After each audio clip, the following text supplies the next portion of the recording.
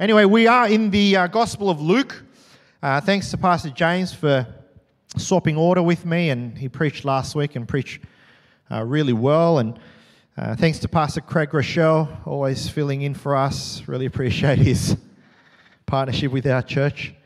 We're going to go back. Last week we were in Luke 19, but we're going to go back to Luke 10 to a story that is one of the most famous stories in the Bible, the story of the Good Samaritan. Now, once again, you may have heard this story. I'm sure even a lot of non-Christians, non-church people would know this story. But this morning, as we share this story, I pray that you would hear the story afresh. And God's word would be afresh in your soul this morning, so that He would speak to you in a new way. In a new way.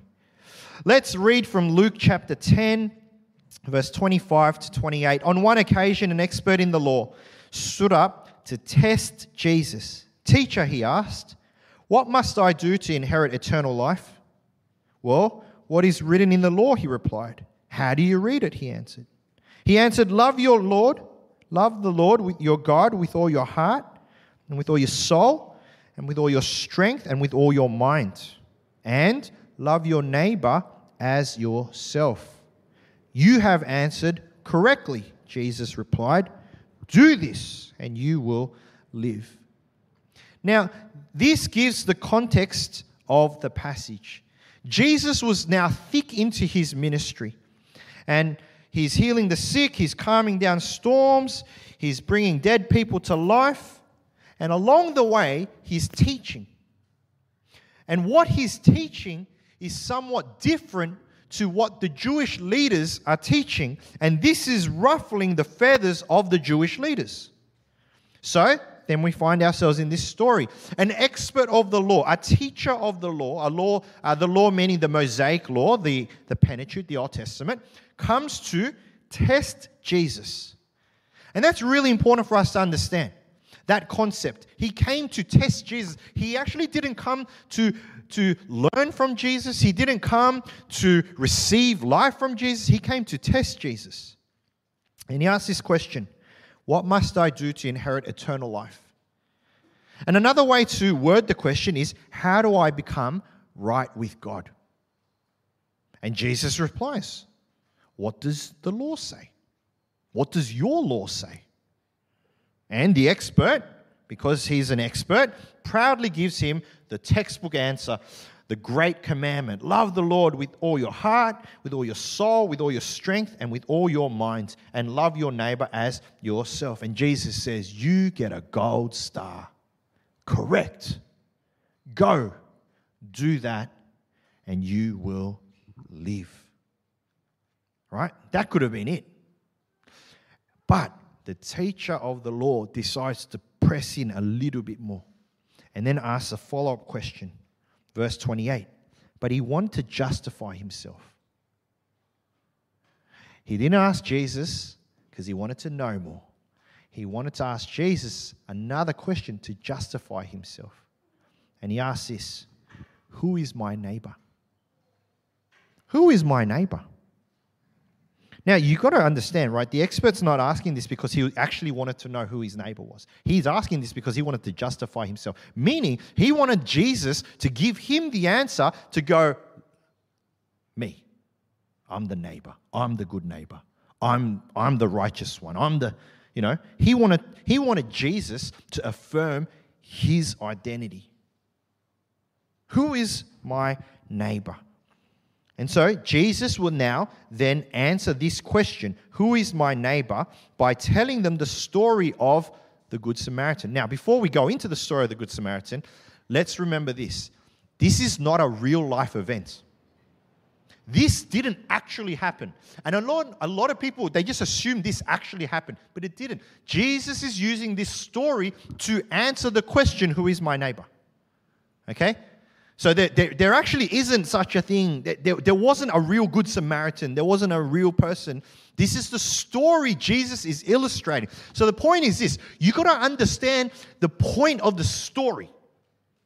Okay? That's the goal. Let's try to understand the point of the story. Okay? Here we go. And Jesus is telling this story to who? Remember who the audience of this story is. It's the Jewish leaders. Right? It's the people that he's teaching, and they're getting riled up because it's not aligned with what they've been teaching. Right? Keep that in mind as we work out what the point of the story is. Now, let's read the story. Luke 10:30-35. In reply, Jesus said, "A man was going down from Jerusalem to Jericho when he was attacked by robbers. They stripped him of his clothes, beat him, and went away, leaving him half dead. A priest happened to be going down the same road, and when he saw the man, he passed by on the other side. So too a Levite, when he came to the place and saw him, passed by on the other side. But a Samaritan, as he traveled, came where the man was. And when he saw him, he took pity on him. He went to him and bandaged his wounds, pouring on oil and wine. Then he put the man on his own donkey, brought him to an inn, and took care of him. The next day he took out 2 denarii and gave them to the innkeeper. 'Look after him,' he said, 'and when I return, I will reimburse you for any extra expense you may have.'" That's the story. All right. The road from Jerusalem to Jericho was a very famous, actually infamous road. It was infamous because thieves would lie on the road and would rob passerbyers if they had the opportunity. Now, why does Jesus use that scene? Because everyone knew what the road was. He's using a story. He's using a context that people understand. Right?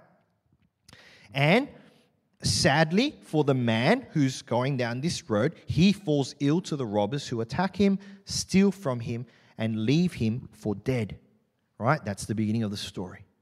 Right? Then what happens? 3 different men then enter the scene. The first is a priest. Right? A priest would have been a priest in the temple of God. The modern day equivalent would be a pastor of a church. This man, a religious man, a teacher of the law, a model citizen. And yet, when the priest sees the half-dead man, decides to go on the other side of the street and keep walking. Second is a Levite. A modern-day equivalent of a Levite would be a worship leader or someone on the worship team. Someone involved in public ministry, an example for others, and usually better looking than the pastor. No comments. But the Levite also crosses over. The Levite also crosses over to the other side of the street and ignores the man who was lying there. Now, pause. Everyone knew who the priest was. Everyone knew who the Levite was. So it would have been shocking. It would have been disappointing. It would have been unexpected to hear that the priest and the Levite, there is a man that is dying, robbed and dying. And the expectation would have been that the priest and the Levite would have gone and helped the man, but they didn't. And so the crowd would be wondering, who's the hero in this? If it wasn't the priest and if it wasn't the Levite, who's going to be the one that helps the man? And then Jesus introduces the Samaritan. And there would have been that moment where it would have just been silent and shock. A Samaritan? Surely not a Samaritan. Now, who's a Samaritan? Samaritans were half Jewish people. They were the children of Jewish people, God's people, the Israelites, when they went and had kids with neighboring enemy, countries. And the kids were the Samaritans. They were, if we were to contextualize it, they were the mudbloods of the Jewish world. You don't know what a mudblood is. I had to research that as well.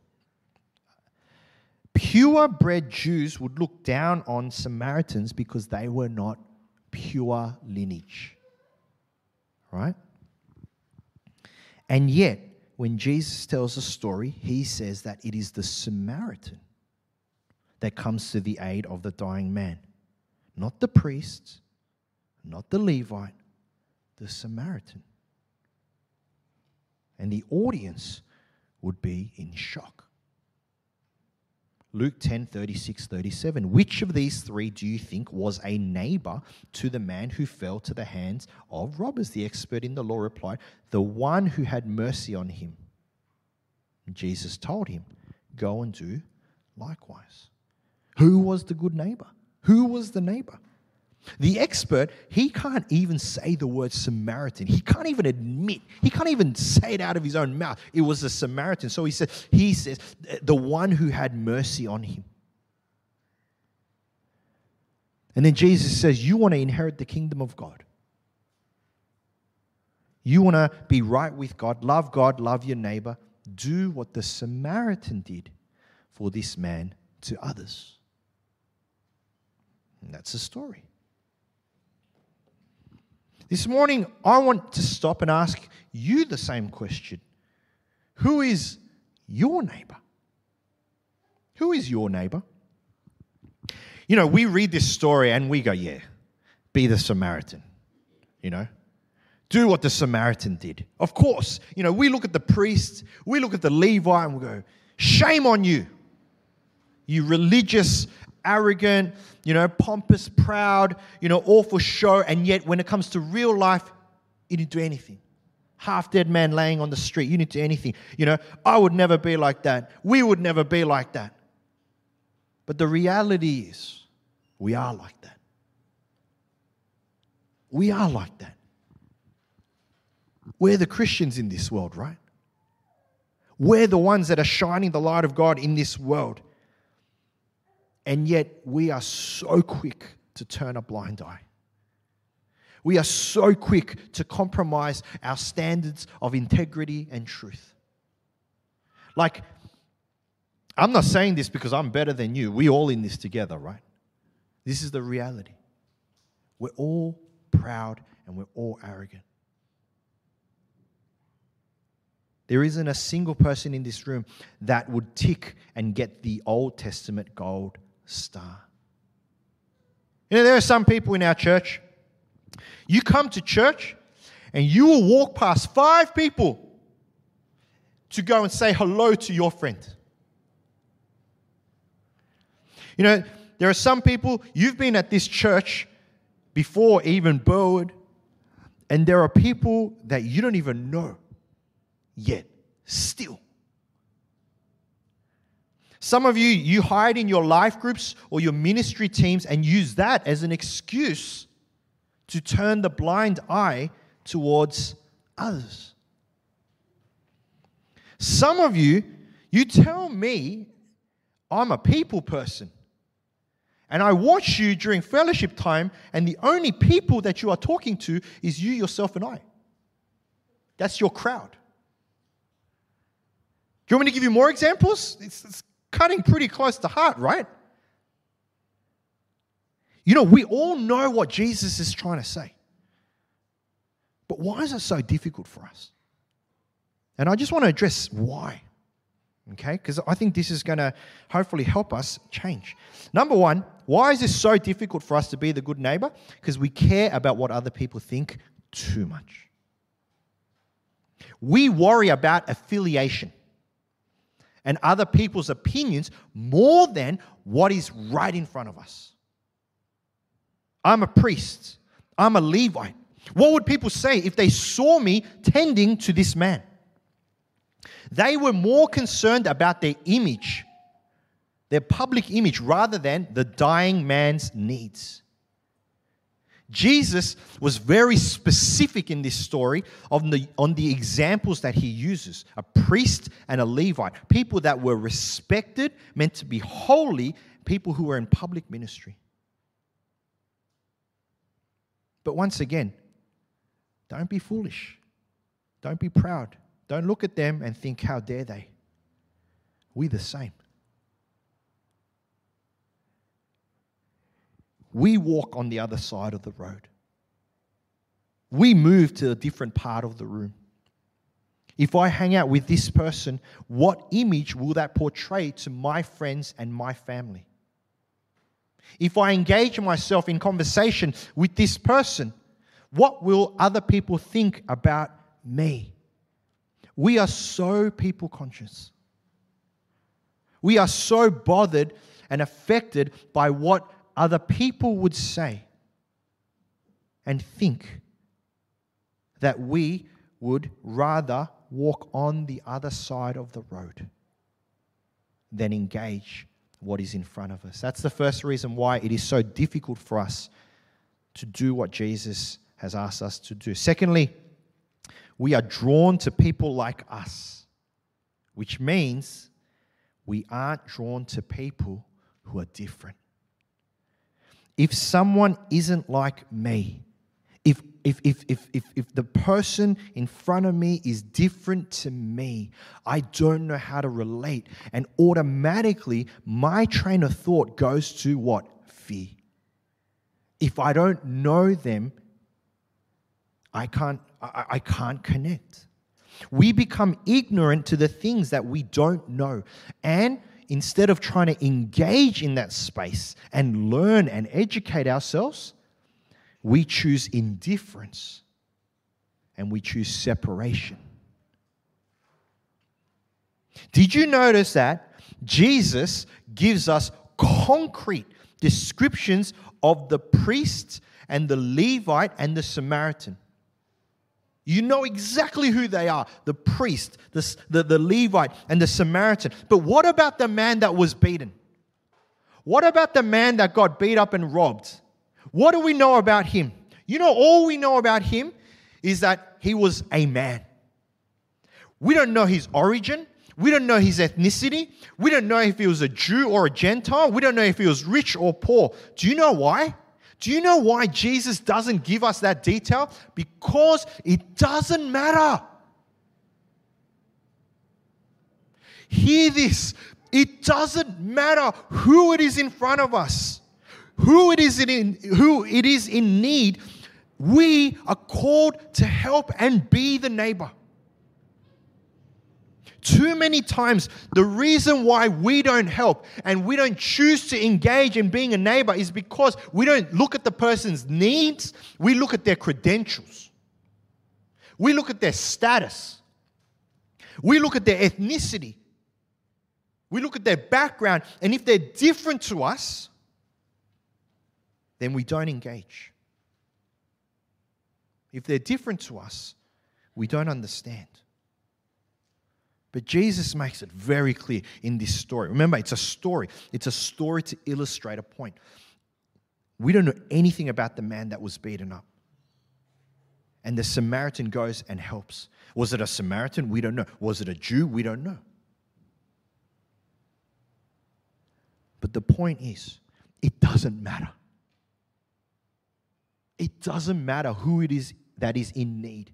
We are called to engage with that person. We've got to stop being drawn to just people like us, people we know, and we've got to learn to engage with people we don't. And it's okay for you and I completely plead this. It's okay for you to say, I don't know who you are. I don't understand your situation. In my framework of my life, I cannot comprehend what you're going through. But you know what? You're bleeding. You're dying. And I feel like I can help you, so I'm going to help. It's okay.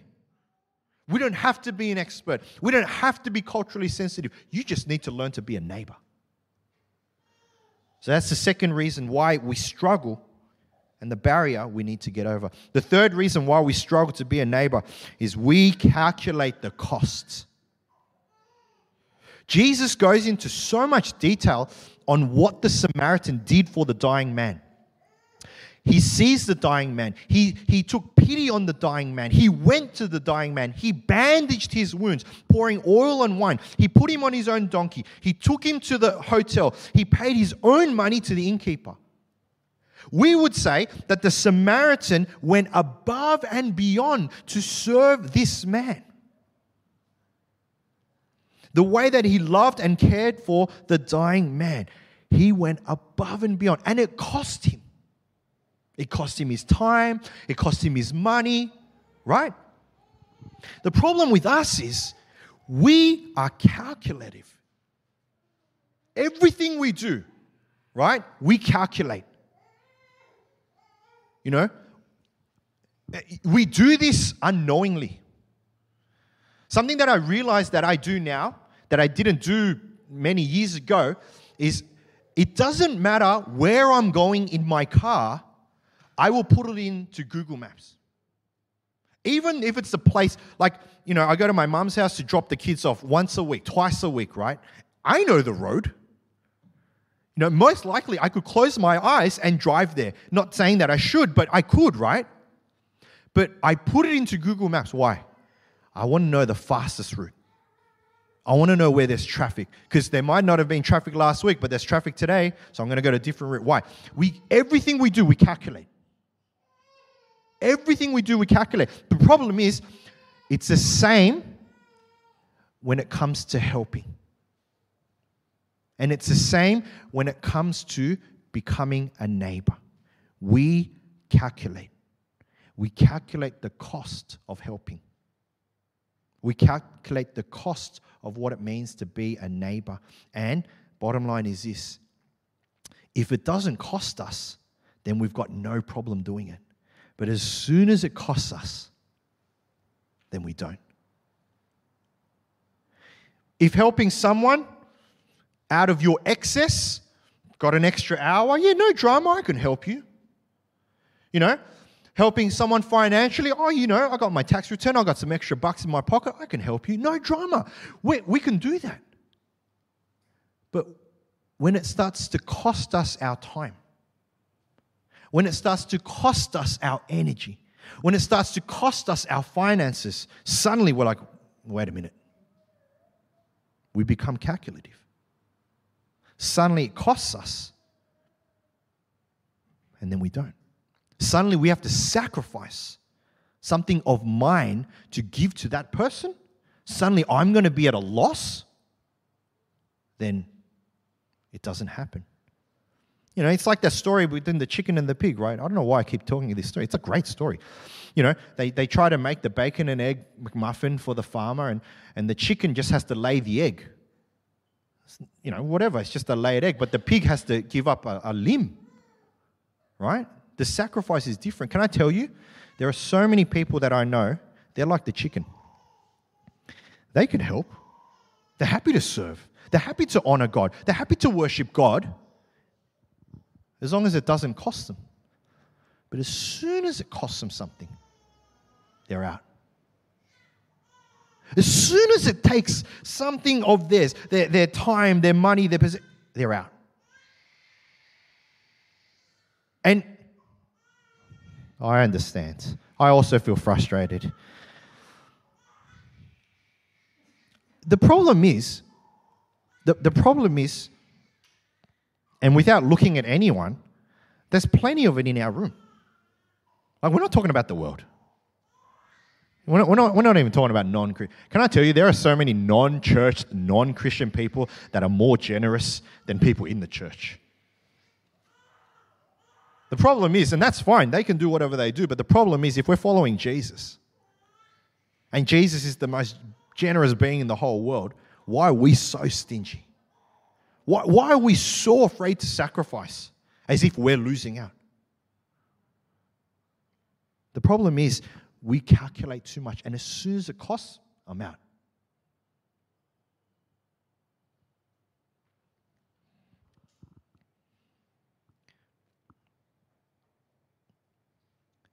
For some of you, the sacrificial giving is not acceptable.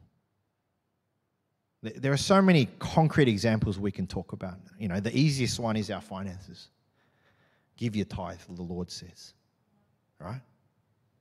And then you sit there and you look at your budget and you go, well, if I give my tithe and then I can't do this and then I can't do this and I can't do this.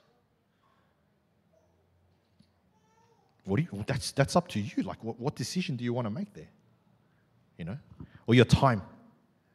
I would say, we as a church, I think time-wise, we're really good. There's a working bee on Saturday. Yeah, great. People can give up hours, But what's funny? It's always the same people. And it's not always the people that have the most time, But it's the people with the right heart. They just know,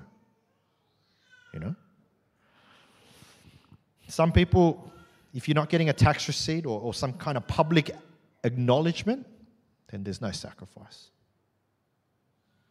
Too calculative. The cost is too high. And so we don't. Jesus asked the question, who is my neighbor? Right? And he's answering this. And his ultimate answer is this. It's you. You're the neighbor.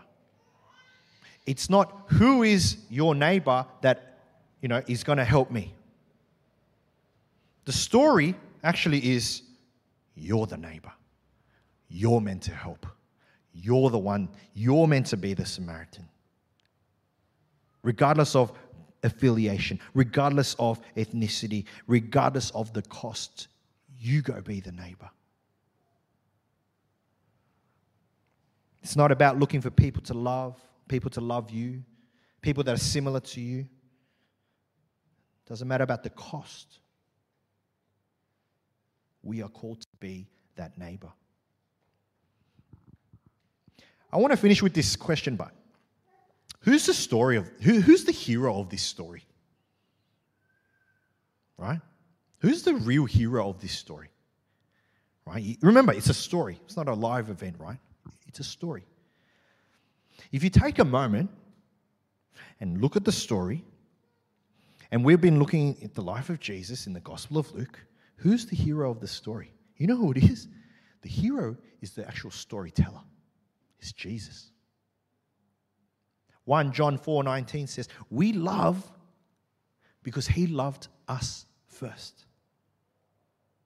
Our ability to love and to serve our neighbor, our desire to be the good neighbor to others only comes about because Jesus